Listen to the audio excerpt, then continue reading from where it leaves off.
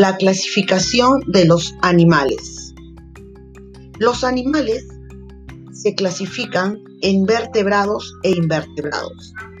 La diferencia entre ellos es que unos presentan esqueleto interno, es decir, columna vertebral y cráneo, mientras que los invertebrados no lo tienen.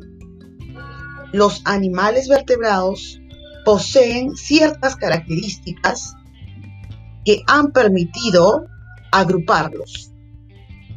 Los animales invertebrados son una fuente de recursos para el ser humano, pues son utilizados en muchos ámbitos.